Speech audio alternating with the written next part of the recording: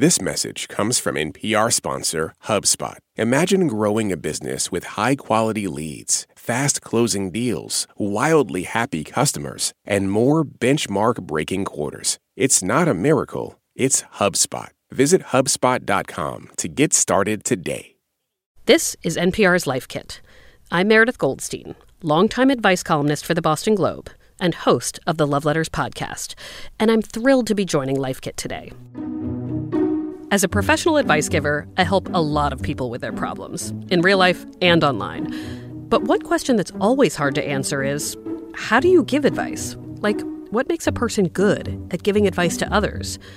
We all wind up being called on for advice by the people in our lives, our friends, family, our significant others, and it doesn't always go well. If you say the wrong thing to a friend, it might strain the relationship. Tell your girlfriend what to do, and she might tell you where you can go. So in today's very meta episode of Life Kit, I, an advice columnist, will explore how to give good advice to the people you care about. As one of my favorite advice columnists, John Paul Brammer, who writes Hola Papi, says, advice isn't one person telling another person what to do. It's a conversation, a partnership. There are no points to be won. You're both just human beings sort of collaborating on the project of being a person. And seeing it that way, for all its messiness, I think can leave a lot of room for growth.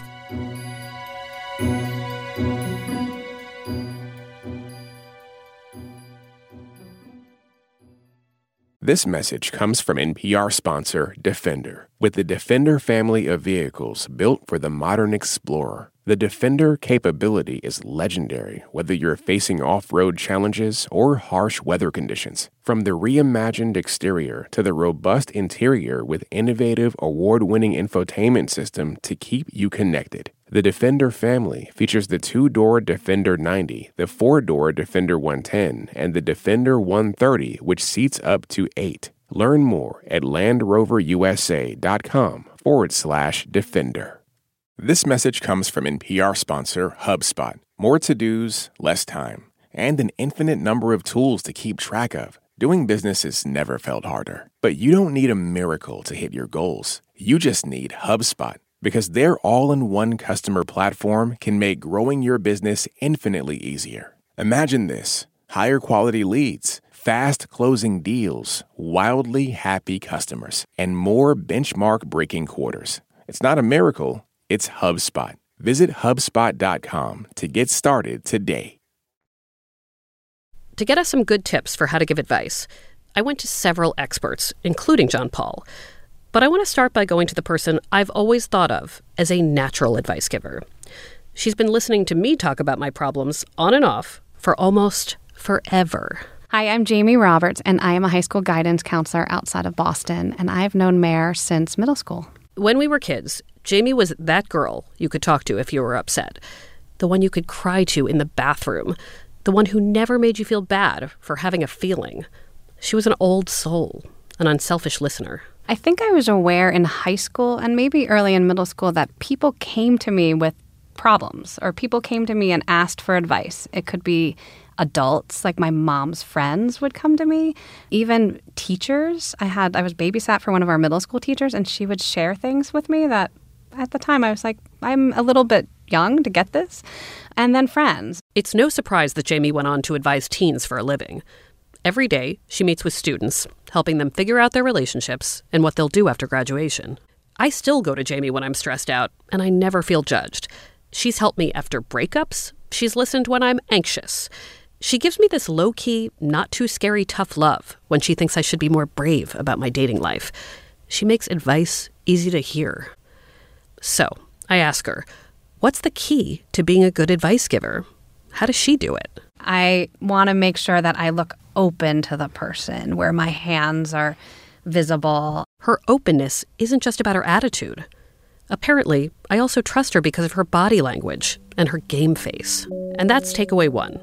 Body language matters. When I think about you and how you compose yourself, there's always like a calmness and a thoughtfulness and a very even expression. So what are the ways that someone can sort of check themselves and their reactions when they're hearing somebody's problems?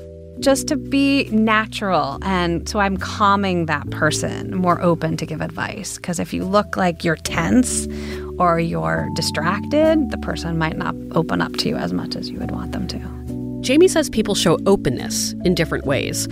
Eye contact is easy for some, but not for others. She actually gets cold a lot, so sometimes she just lets someone know, hey, my arms are crossed because I'm freezing in Boston, not because I'm judging you. So what are some of the mistakes somebody might make when they're listening with their body or their face? Yeah, making a face or like, oh my God, just kind of shock value when they hear a situation that they haven't heard before. I think I try to take some deep breaths and sit back and be aware, being mindful of my body at times. The next person I talked to about this also believes in the importance of the body as it connects to the advice-giving mind. Khalid Latif is an imam and the executive director and chaplain for the Islamic Center at New York University. Part of Khalid's job is counseling a lot of people.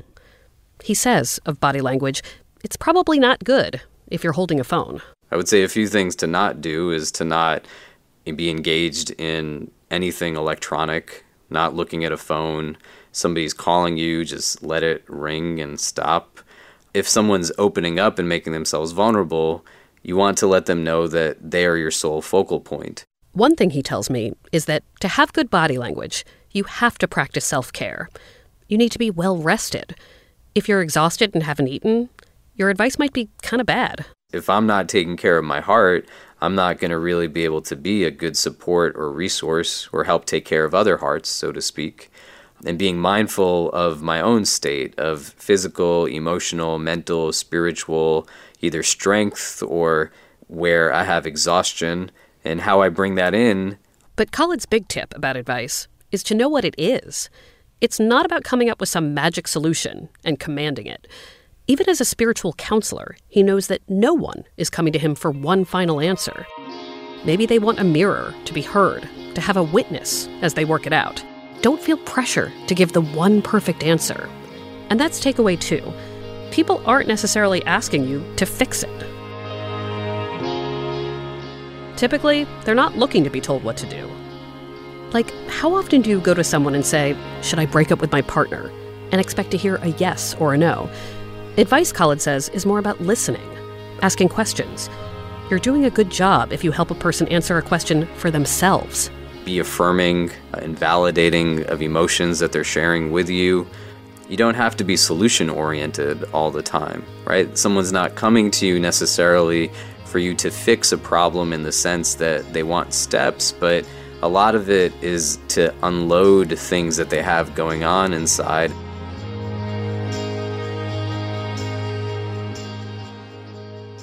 Khalid says part of this is not making it about you, which can be really hard. The worst advice I've given to friends had more to do with me than anything else. Like maybe someone said, I want to get married. And in my early 20s, I thought, well, what if they do and I'm left all alone? What if I want something different for myself? Sometimes I wound up giving advice accordingly and selfishly. Part of this is stepping outside of the context of your own life. Your advice to someone else might not validate your own choices. Empathy, I would say, necessitates a complete suspension of the ego, where anything that's feeding or fueling it gets put to the side, and you're purely understanding the lived experiences of the one that is speaking to you through their experiences and not your own. And now, when you're able to listen like that and to provide as objective of a space as possible, the person who's talking to you is going to recognize that you're listening to them by really how you're responding to them. One thing Khalid and I both think about is our limits. I recommend therapy a lot in my column because when I read and hear some problems, I know they're above my pay grade. Khalid says there's nothing wrong with saying, hey, I want to help and listen, but I also want to get you what you need. And that's takeaway 3. Know when the questions are more than you can handle. An element of what I would do is provide pastoral counseling. Nothing of what I do is psychotherapeutic in any capacity, which I think is very important to understand. I think quite often there's a tendency for individuals who are not trained, who are not professional, to carry out as if they somehow held a degree in a field that they do not hold a degree in. At Khalid's Islamic Center, he has 2 clinical psychologists on staff. Sometimes the best help you can give is making it okay to talk about therapy. So, about therapy. I wondered what a therapist would tell us about how to give good advice. Because therapy and advice are not the same thing at all. Like, with a therapist, they're often only hearing from you. Depending on their method, they might be asking questions, listening, counseling, but it's all in the name of your point of view as one human, or maybe a couple. But when you're giving advice to a friend, you're seeing the big picture. You might know everyone's perspectives in a conflict. You might be expected to give opinions, because maybe you were there. For more on this, I go to Sherry Amatenstein, a licensed social worker, therapist, and author and editor of books such as How Does That Make You Feel? True Confessions from Both Sides of the Therapy Couch. Sherry admits that her skills as a therapist don't always come out naturally when she's off the clock. Well, it's funny. In my personal life, I was always, and people will still accuse me of being this, a terrible interrupter and always giving advice and telling people what I thought they should be doing. I didn't even necessarily wait to be asked. We'll call this a mini takeaway. Maybe it seems obvious, but don't interrupt. I think the hardest thing about giving advice as a loved one is that you often hear the same thing more than once, like maybe 5,000 times. And to my friends who might be listening, no, I'm not talking about you. I'm talking about all of us. I am just as guilty of calling a friend a zillion times with the same problem after making the same mistakes. I figure therapists have to deal with this repetition a lot. So how do they deal or point it out? Sherry gives us takeaway 4. The best way to deal with a repetitive problem is to point out patterns. Apparently, we're allowed to point out the past when we see a friend struggling in the present. And it is so hard to watch somebody doing something that you just know is part of their negative pattern. It's excruciating.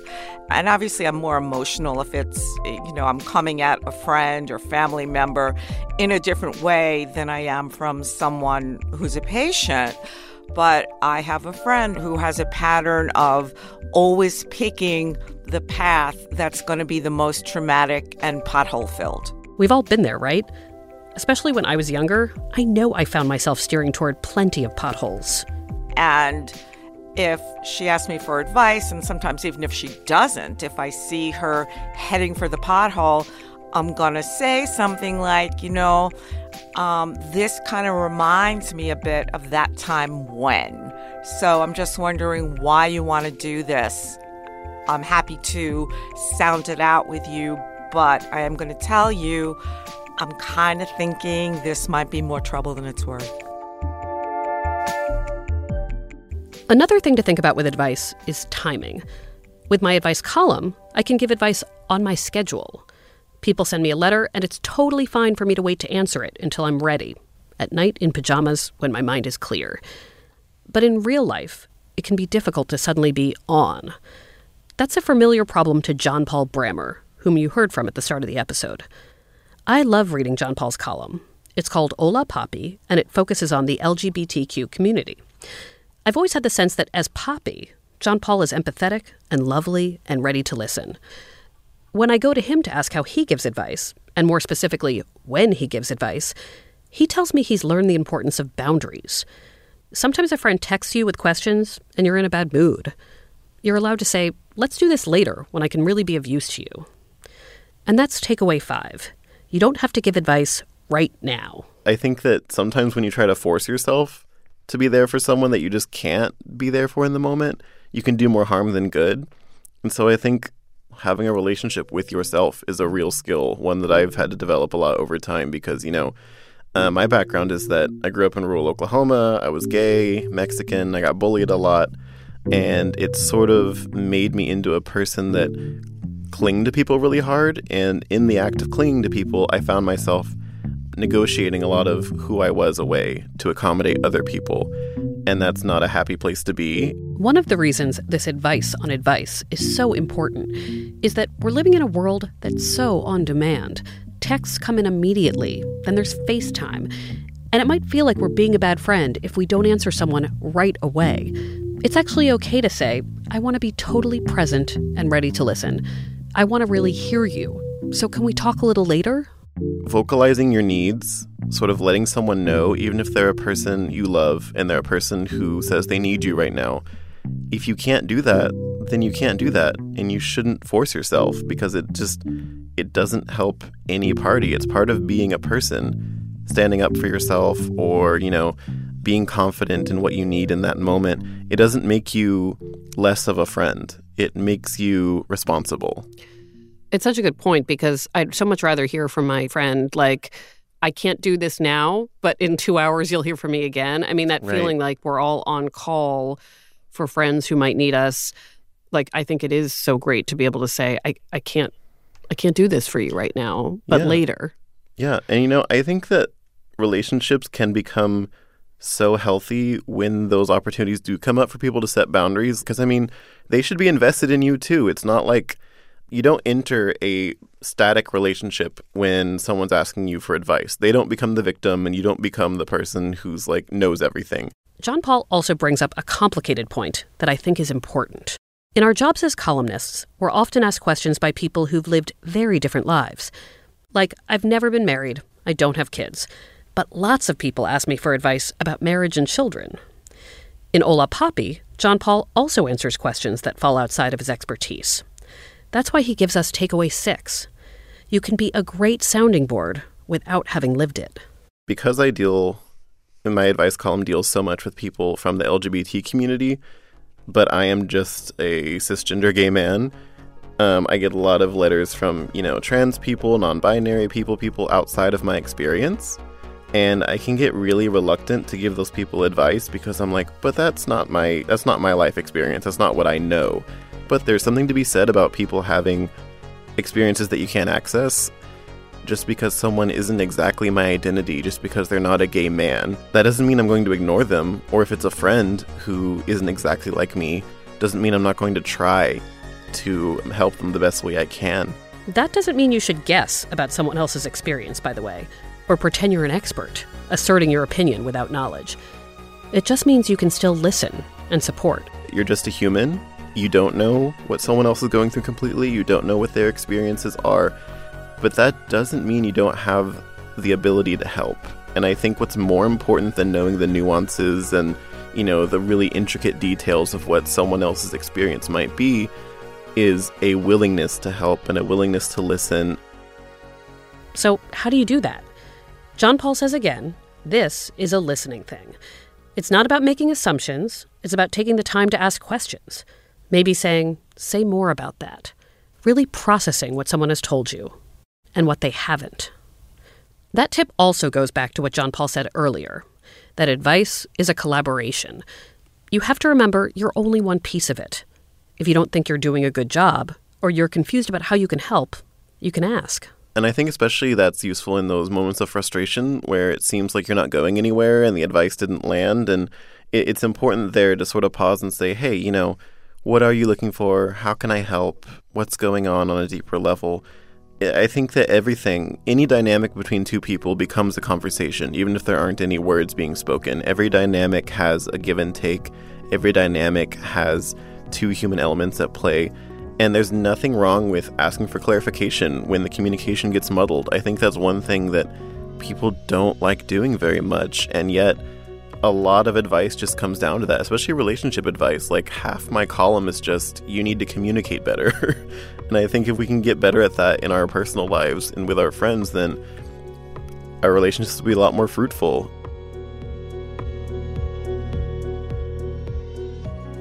Thank you so much for your advice on advice. It was meta and wonderful. Meta and wonderful. That's all I strive to be in this life. Thank you so much for having me.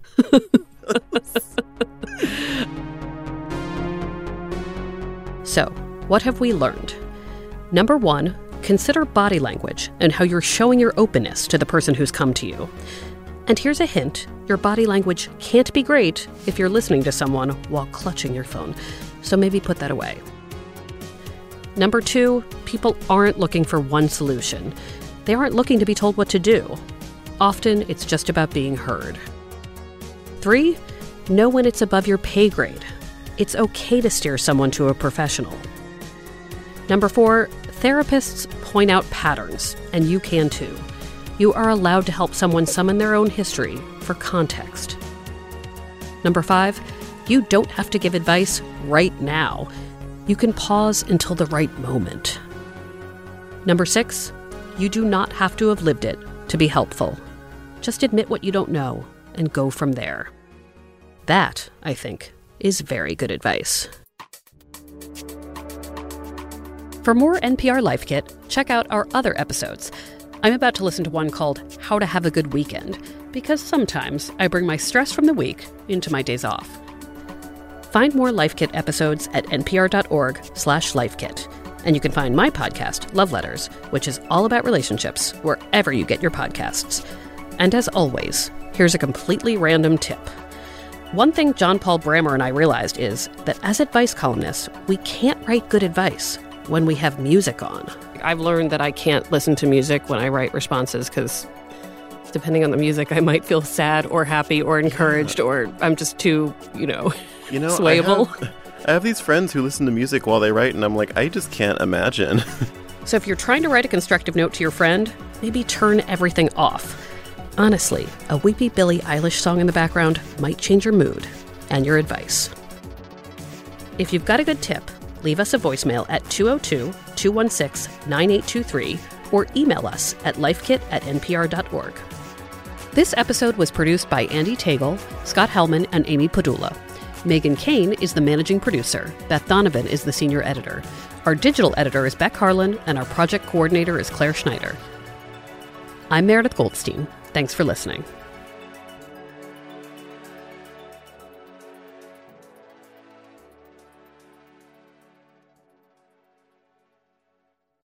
This message comes from NPR sponsor W.W. Norton & Company with The Catalyst, RNA and the quest to unlock life's deepest secrets from Nobel laureate Thomas R. Cech, exploring the most transformative breakthroughs in biology since the discovery of the double helix. Available now.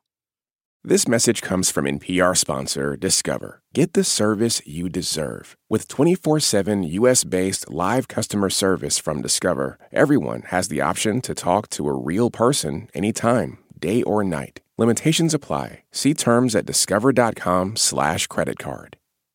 This message comes from Nickelodeon. Nickelodeon's got your kids covered from sunrise to bedtime with 4 new podcasts. Sing, play, and snooze with your favorite friends like Blue, Dora, and Sky. Listen wherever you get your podcasts. Search for Nickelodeon in your podcast app.